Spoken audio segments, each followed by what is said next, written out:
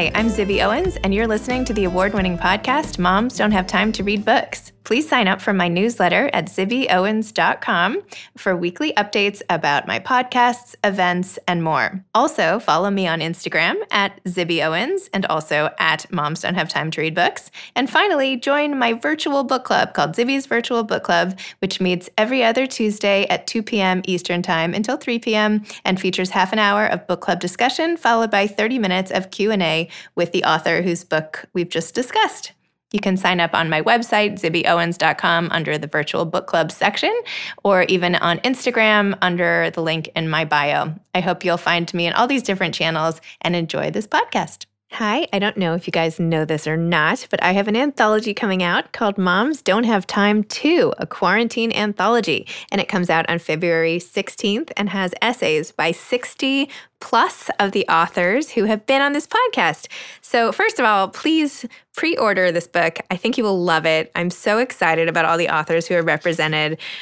Just to give you a few, Chris Bajalian, Jewel Parker Rhodes, Ashley Prentice Norton, Gretchen Rubin, Rima Zaman, Eileen Zimmerman, and that is just from the first page of the multi-page table of contents. So please pick up this book, Moms Don't Have Time To, a quarantine anthology. It's available anywhere you buy books, Amazon, bookshop.org, and your local independent bookstore. So please pick up a copy. And also, I want to invite you listeners to my fundraiser / launch party the night it comes out on February 16th, a Tuesday at 7 p.m. Bookhampton and the Children's Museum of the East End are co-hosting it for me, and 50 of the authors who wrote essays in this book, as well as many of the amazing authors who blurbed this book, who wrote little praiseworthy quotes at the front, will be there, and you can be there too. So if you go to my website, zibbyowens.com, and just click on Anthology and go to Book Tour, you will see a whole fundraiser section. And for $50, you can attend. You'll get a copy of the book, and you'll get to schmooze on Zoom with all of these amazing authors. This is like going to be the literary happening of February. So please come. I would love to see you all in person on Zoom, I guess, but even see some of your faces. I know so many of you are really loyal listeners, and that makes me really happy. All proceeds of the book and the fundraiser are going to the Susan Felice Owens Program for COVID-19 Vaccine Research at Mount Sinai Health System, and it is named after my husband's mother, who passed away from COVID over the summer, which many of you followed along on Instagram as I recounted that horrific experience. So all the proceeds are going there. The cost includes the price of a book. So thank you for supporting this effort and for supporting my book. I can't wait to see you there. Today's episode is brought to you by Page and Pairing. Page and Pairing is the weekly email that brings you book, wine, and recipe recommendations, plus exclusive perks like author interviews and essays, music playlists, and writing tips. Sign up for free at pageandpairing.com. And if you're tired of wondering what to read, drink, and cook, Page and Pairing does it all for you, dropping all three into your inbox. Books are definitely better when paired with great wine and delicious food. So, Page and Pairing is the weekly email that brings you all three, curated for your pleasure and dropped in your inbox. Again, sign up for free at pageandpairing.com. Helen Fisher spent her early life in America, but grew up mainly in Suffolk, England. She studied psychology at Westminster University and ergonomics at University College London. She also worked as a senior evaluator in research at the Royal National Institute of Blind People.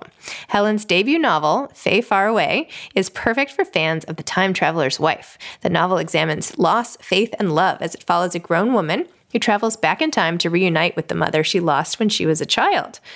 Her novel was called Space Operas in the UK, and we discussed why it had to have different names in both places, and it was one of the UK's most extraordinary debuts of 2021. I hope you enjoy our really amazing, awesome conversation. Welcome, Helen. Thank you so much for coming on Moms Don't Have Time to Read Books. Pleasure. Thank you for having me. Of course. So your book in the US is called FARAWAY, but it is not called that in the UK, and tell me about that and your frustration perhaps with the toys and what we call them here versus where you are.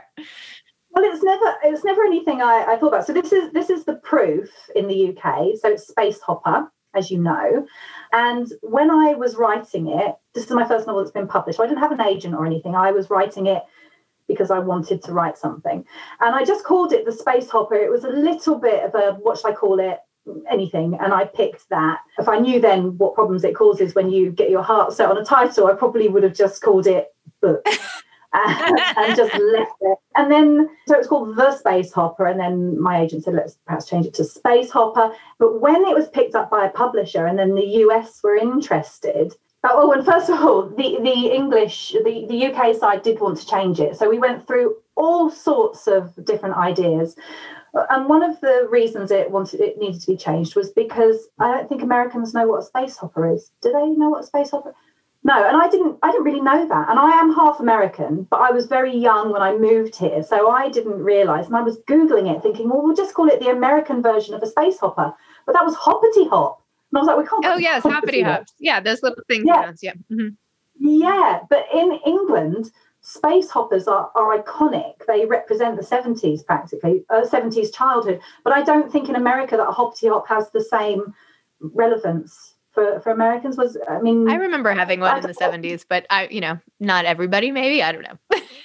Yeah, so we just thought, well, we won't go with that. We'll change it so that we've got a title that works across the pond both ways. So the flip chart was full of names, different ideas. They were flooding in the different names, the different options, and some of them were like, yeah, it's okay. And some of them we were just starting to be a bit brutal with each other, don't like it, that sort of thing. But in the end, we came up with something. I think it was 20 questions for Jeannie Green. And we kind of settled on it, or sort of settled on it. And then I had a meeting in London with my editor and another colleague from Simon & Schuster over there.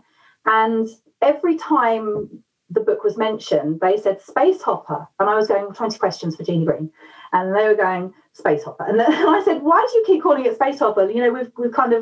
We've had our tears and we've put it to bed and we're changing it. And they said, the thing is, everyone in the office keeps calling it Space Hopper. And it's sort of stuck. So what they then sort of decided that we would have it Space Hopper over here and just something else in the USA. I think the preference is to have it the same name everywhere. But I think on this occasion, they just decided that it was a really strong, iconic sort of word and image to have in the UK, strong enough to sort of keep it. And then FARAWAY, which it's called in America, has got a very different feel to it, I think. But the cover that's going to come out does actually have a space hopper on the front. Have you seen it? There's a girl and she's sort of a bit blurred. So I love that little nod to the space hopper. I love it. So there you go. That's the story behind the name of that. Well, no, I found it so interesting because how you market a book, I mean, they say not to judge a book by its cover, of course, but your covers and names both make it feel very different in both places. So I'm glad you told me about the backstory and all of that. Either way, it's great. I feel like Space Hopper is sort of a double entendre, but it's fine. It's FARAWAY. FARAWAY is still like intriguing, Yeah, I know what you mean. I have to say, whilst they both give me a very different feeling as well, I love them both. I love both the covers and I love both the names. And the FARAWAY is a reference to the Faraway Tree. Do you know the Faraway Tree by Enid Blyton? So again, an English writer, quite sort of iconic here. She wrote about 1 million books. Okay, well, now that we've established the different tones and titles and everything, let's talk about what's in the book and the content of it, which, by the way, I cannot stop thinking about. I did not see any of that coming. I keep spinning around in my head and going back to the beginning to see how it all works. And it's thought-provoking and amazing. It was just so cool. I love how you did the whole thing. And I read somewhere that wasn't even your plan at the beginning. Is that true? I didn't know how it was going to end at the beginning. No. And I don't think I'd be able to write a novel like that now because I like to know the destination at least and then sort of find my way there. But I didn't know. And what happened, I was at a friend's house and she was there with her teenage daughter. And she said, tell us about your novel. And I said, well, it's about this. And then the teenage girl, she was going, Megan, she was going, so what then what happens? And I told her the next bit and I didn't want to bore them. So I didn't carry on. And she was like, no. And then what happened? So I told them the whole thing up to where I had written it. And I was about 2/3 of the way through, or maybe 3/4 of the way through, maybe not quite as far as that. And I was just chatting to them, and I just thought, I don't want to give anything away. So it was a bit like, I'd love to do maybe this. And I'm driving home, because that's where my characters, that's when they come to life and they start doing things, when I'm in the car on my own. And driving back home that day, I thought, oh my God, I think I could do that. And I didn't put my foot down, I didn't speed, because I don't do that. But I certainly sped up with my writing. I just couldn't stop then. I was really worried that I'd get hit by a bus before I got the ending down. So yeah, I was really happy with the ending. I felt that it worked. And oddly enough, it's almost like it was lurking, because when I went back, the things that make it work were sort of there anyway.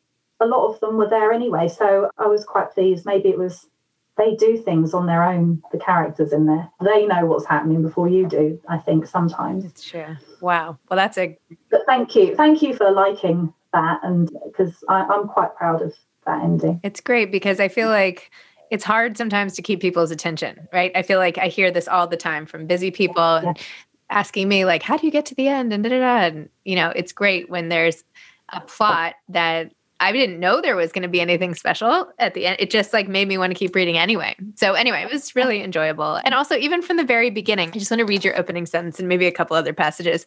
But you said, the loss of my mother is like a missing tooth, an absence I can feel at all times, but one I can hide as long as I keep my mouth shut. And so I rarely talk about her. So sad. And I just wanted to know, I'm sorry to even ask, this is probably none of my business, but did you lose your own mother? Is that where this plot is coming from? No, she's around. No, my mum's still alive. She's 80. And no, the physical losses of parents are none of mine. But I do have friends who lost their parents when they were kids. That's where the nugget of the idea kind of came from. But the feeling of loss, when you write about loss, which I had never done before, and in fact, when I was writing this, I had the idea for the story, and I didn't really latch on to the fact that it was about grief and loss really until afterwards, because I just wanted to get the story down, the plot. And sometimes the grief got in the way a little bit. And when I wrote the first draft, I was a bit like, oh, and then she cried, and then move on, they'll get it. And I sort of did that, and I left the grief out a little bit. And when I went back and I had to work on it, sometimes that's what I had to work on, because when the grief and the emotion needed to be there, it actually dropped out of the page. When I first wrote Space Hopper, I didn't have an agent, but I scraped all my money together and I sent the manuscript off to an editor.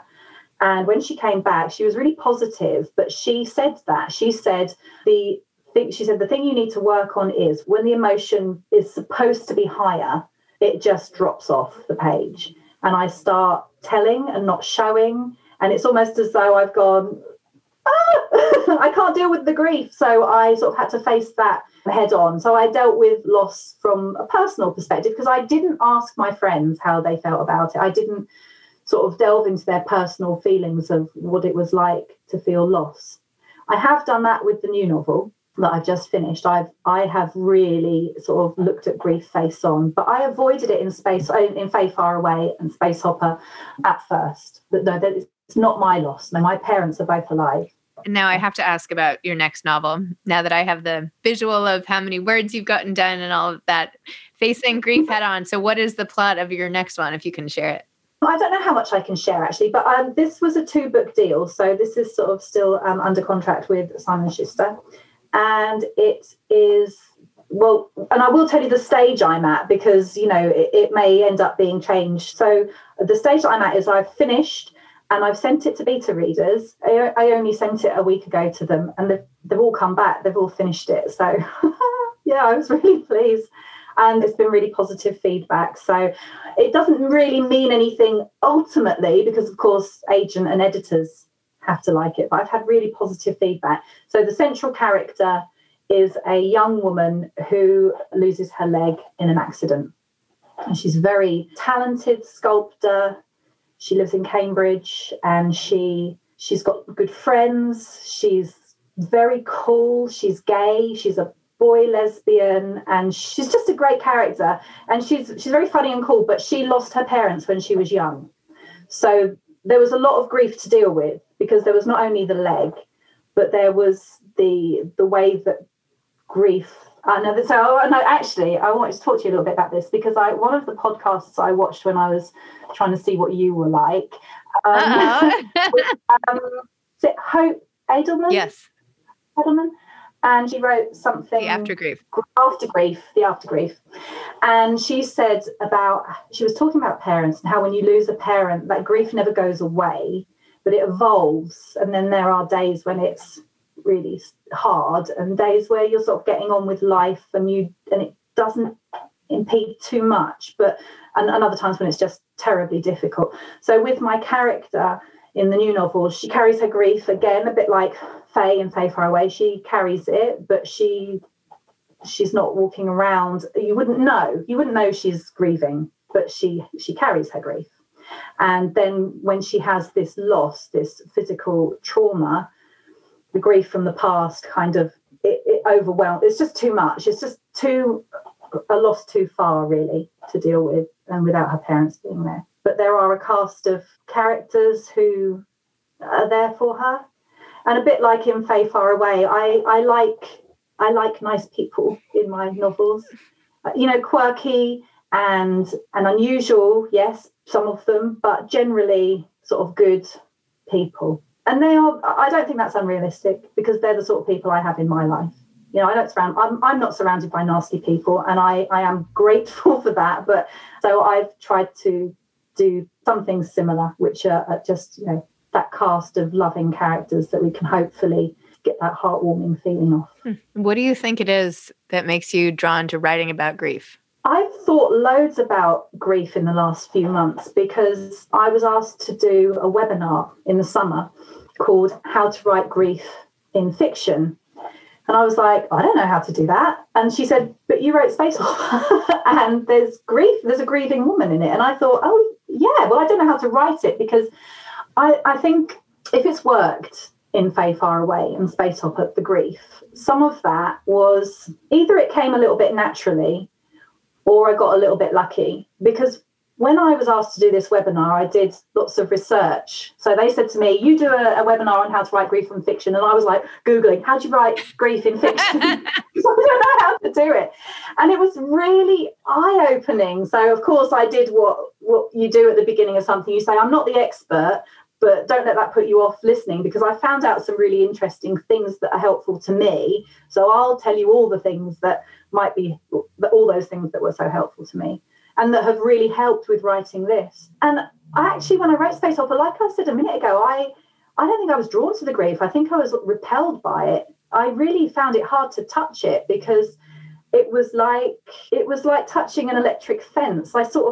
I had to go near it in order to make things happen in the book, but I really didn't want to touch it, because it felt like it was gonna hurt. And I did have an emotional time, in terms of writing about the grief in Space Hopper between mother and daughter, just because of what I tapped into to try and make it work.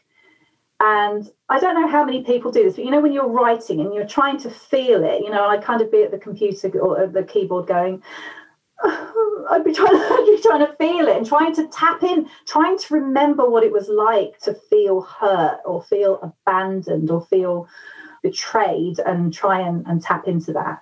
And I think you've got to be willing to feel the hurt yourself in order to get it down authentically. Otherwise, how are you going to do it? You can't pretend. It's a bit like pretending you like a Christmas present. You've got to really pretend you like it to sort of to give that. Otherwise, they're never going to believe you. And so, with Space Hopper, I wasn't drawn to grief. I just didn't think about it. It was a side effect to her. I was kind of interested in the other part of the plot. Later on, I've become more interested in it now. And I read it. I've been reading it to my son. So it's been interesting to sort of see, how it's felt. I felt much more removed from it. So I've been able to look at that part of it. I am rambling now. What am I talking about? Love it. Start asking another question. Move on. There's another line I just wanted to talk about. What you said, I realized I knew nothing about this woman, even though I loved her with all my heart. And I just underlined it as I read, because so often with our parents, we feel like we know them, but we have a side of them, right? It's a perhaps carefully chosen, perhaps not, but it's a side nonetheless. And there's so much we don't know about our parents. And now as parents, there are things that like my kids might not know about. I hope they're not listening. Nothing specific, nothing too, revelatory in any way. But there is this sense of, can you love someone wholly if you don't know all of them? I don't know. It just like raised some question marks. So I don't know if you gave that line any thought, or it was just a throwaway, but it made me pause. I give every line a thought, and I mean that. I mean that. I really think about every line. But yeah, it's interesting, that one, because especially like I've sometimes been with my mum, and then one of her friends will turn up, and I'm watching them going, "Who are you?" Looking at my mum, thinking, "You're never like that when you're just with me." And yeah, I think that more than the grief, I'm quite drawn to the fact that we know that you present yourself in different ways to different people. I think parenting is the strongest version of that. But we feel like we know our kids, or they know us, because we're around them so much. But I know that I have friends who I am a completely different person around compared to other friends. And I guess with parents, it's the same. But I don't know if there's a generational thing as well. Like, my parents would have wanted me to think that they had always been good and never sort of stepped out of line. My daughter asked me the other day if I'd ever skived off school. Skived, is that an like English? Cut school. To cut school. Yeah, cut school. So, I did once or twice, but it was horrible. And so I said to her, yeah, I did. And then I found myself sort of sitting on the other side of a hedge outside the field and feeling really weird and lonely, and knowing that all my friends were in the classroom and they might be bored or annoyed, but they weren't on their own. I just felt really out of place. So I said, I just tried to get back into the school. And so it was quite nice to be able to share it. I think we do that a bit more these days. We think, well, it might be useful to tell our kids that we weren't perfect, because then they can let us know when they've done something wrong or whatever, and not feel so intimidated. But then you don't want to be a really bad influence. Yeah, my mum's skived off. I'm going around smoking and there's a line to be drawn, isn't there? But I think it's better to talk more. I'd have loved to know my parents a little bit better when they were younger. How old are your kids? My son's 10 and my daughter's 12. Excellent. How old are yours? I have 13-year-old twins, boy, girl. And then I have a 7-year-old and an almost 6-year-old. So you've got 4 kids. Wow. Yeah. Lovely. And they're all doing homeschool as we speak. And so far, we haven't been interrupted. So it's like a miracle. Wow. So they're not going into school at the moment? Hopefully after the... So over here, the kids are going to school, which, a bit different. But it's good that you're able to homeschool so well. It really wasn't working here. I mean, it's not home, like it's remote. The teachers are on it. But yeah. Not to say I got the supplies and all the rest of it. Well, I thought this book was amazing. I love your personality. I'm like so excited for what's going to happen when this book comes out. I just had to get that out. And I just want to know, aside from the flip chart, which I'm obsessed with, and I'm going to go start one as soon as we get off, and aside from the motivation and the regular writing, what advice do you have to aspiring authors who are trying to write a novel that gets picked up and that you start, and I know you started writing later in life and this is like a dream come true. So maybe tell me a bit about that and then go into your advice. And then I'll leave you alone. Okay, no, don't leave me alone. I'm loving it. Yeah, well, I started when I was 40. I think the first thing I wrote, I was about 44. And a friend had said to me, why don't you write something? So I'd had this idea. So I gave her a chapter every week. This isn't Space Hopper. This is something I tried before. And I ended up abandoning. I wrote the whole thing. I was just very pleased to have finished it. And then I abandoned it because I'd had the idea for Space Hopper. And I think that the best well, I've got a couple of bits of advice, really, and one kind of relates to this. So you've heard of the author E.L. Doctorow, and his famous quote, which is, writing a novel is like driving home in the dark. You can only see as far as your headlights will allow, but that's enough to get home if you just keep doing a bit at a time. So when I kind of know what I want to achieve in that bit of writing. I write that. And then in between then and writing the next time, I just think about what needs to happen just for the next little bit. I do think for me, it's useful to have a plan of the whole novel first. But I think that taking it a step at a time, and that's where that comes into, because if I can take it one step at a time and fill in one bit at a time and gradually see myself getting there, that really helps. But when I sent Space Hopper out to agents, I got a lot of rejections. And I started sending out in October 2018.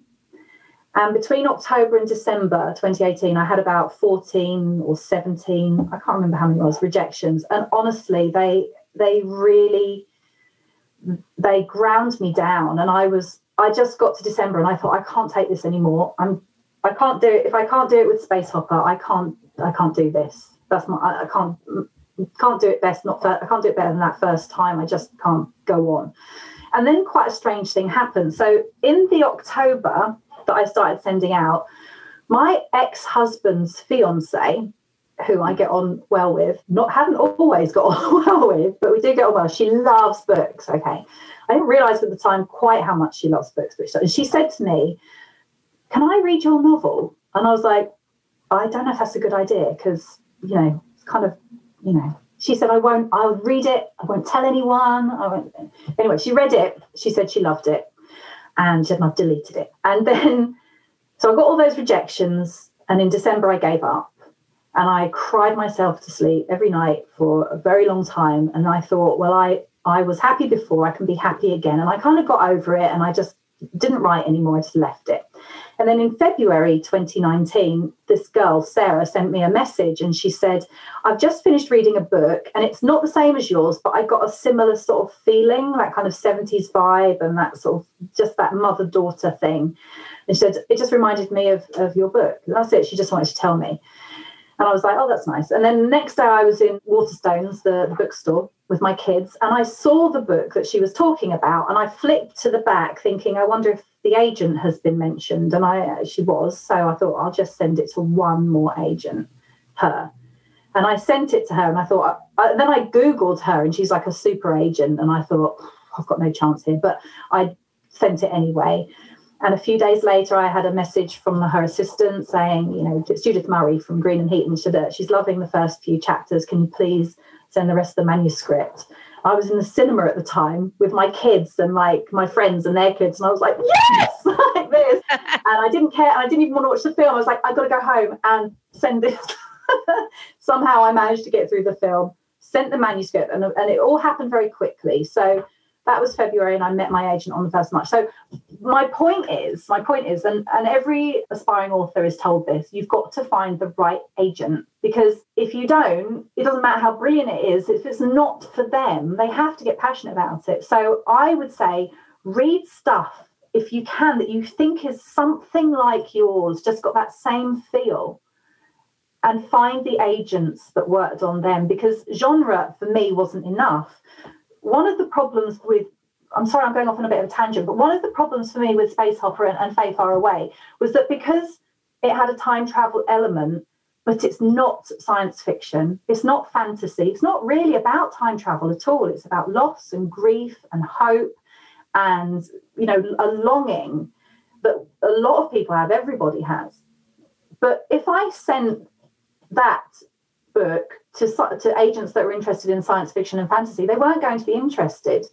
But if I sent it to any other agent, they're like, "Oh, it's time travel, it's not for me." So that was really tough for me to sort of get the right agent. And luckily with Judith, she sort of saw beyond the time travel element. And what was the other book?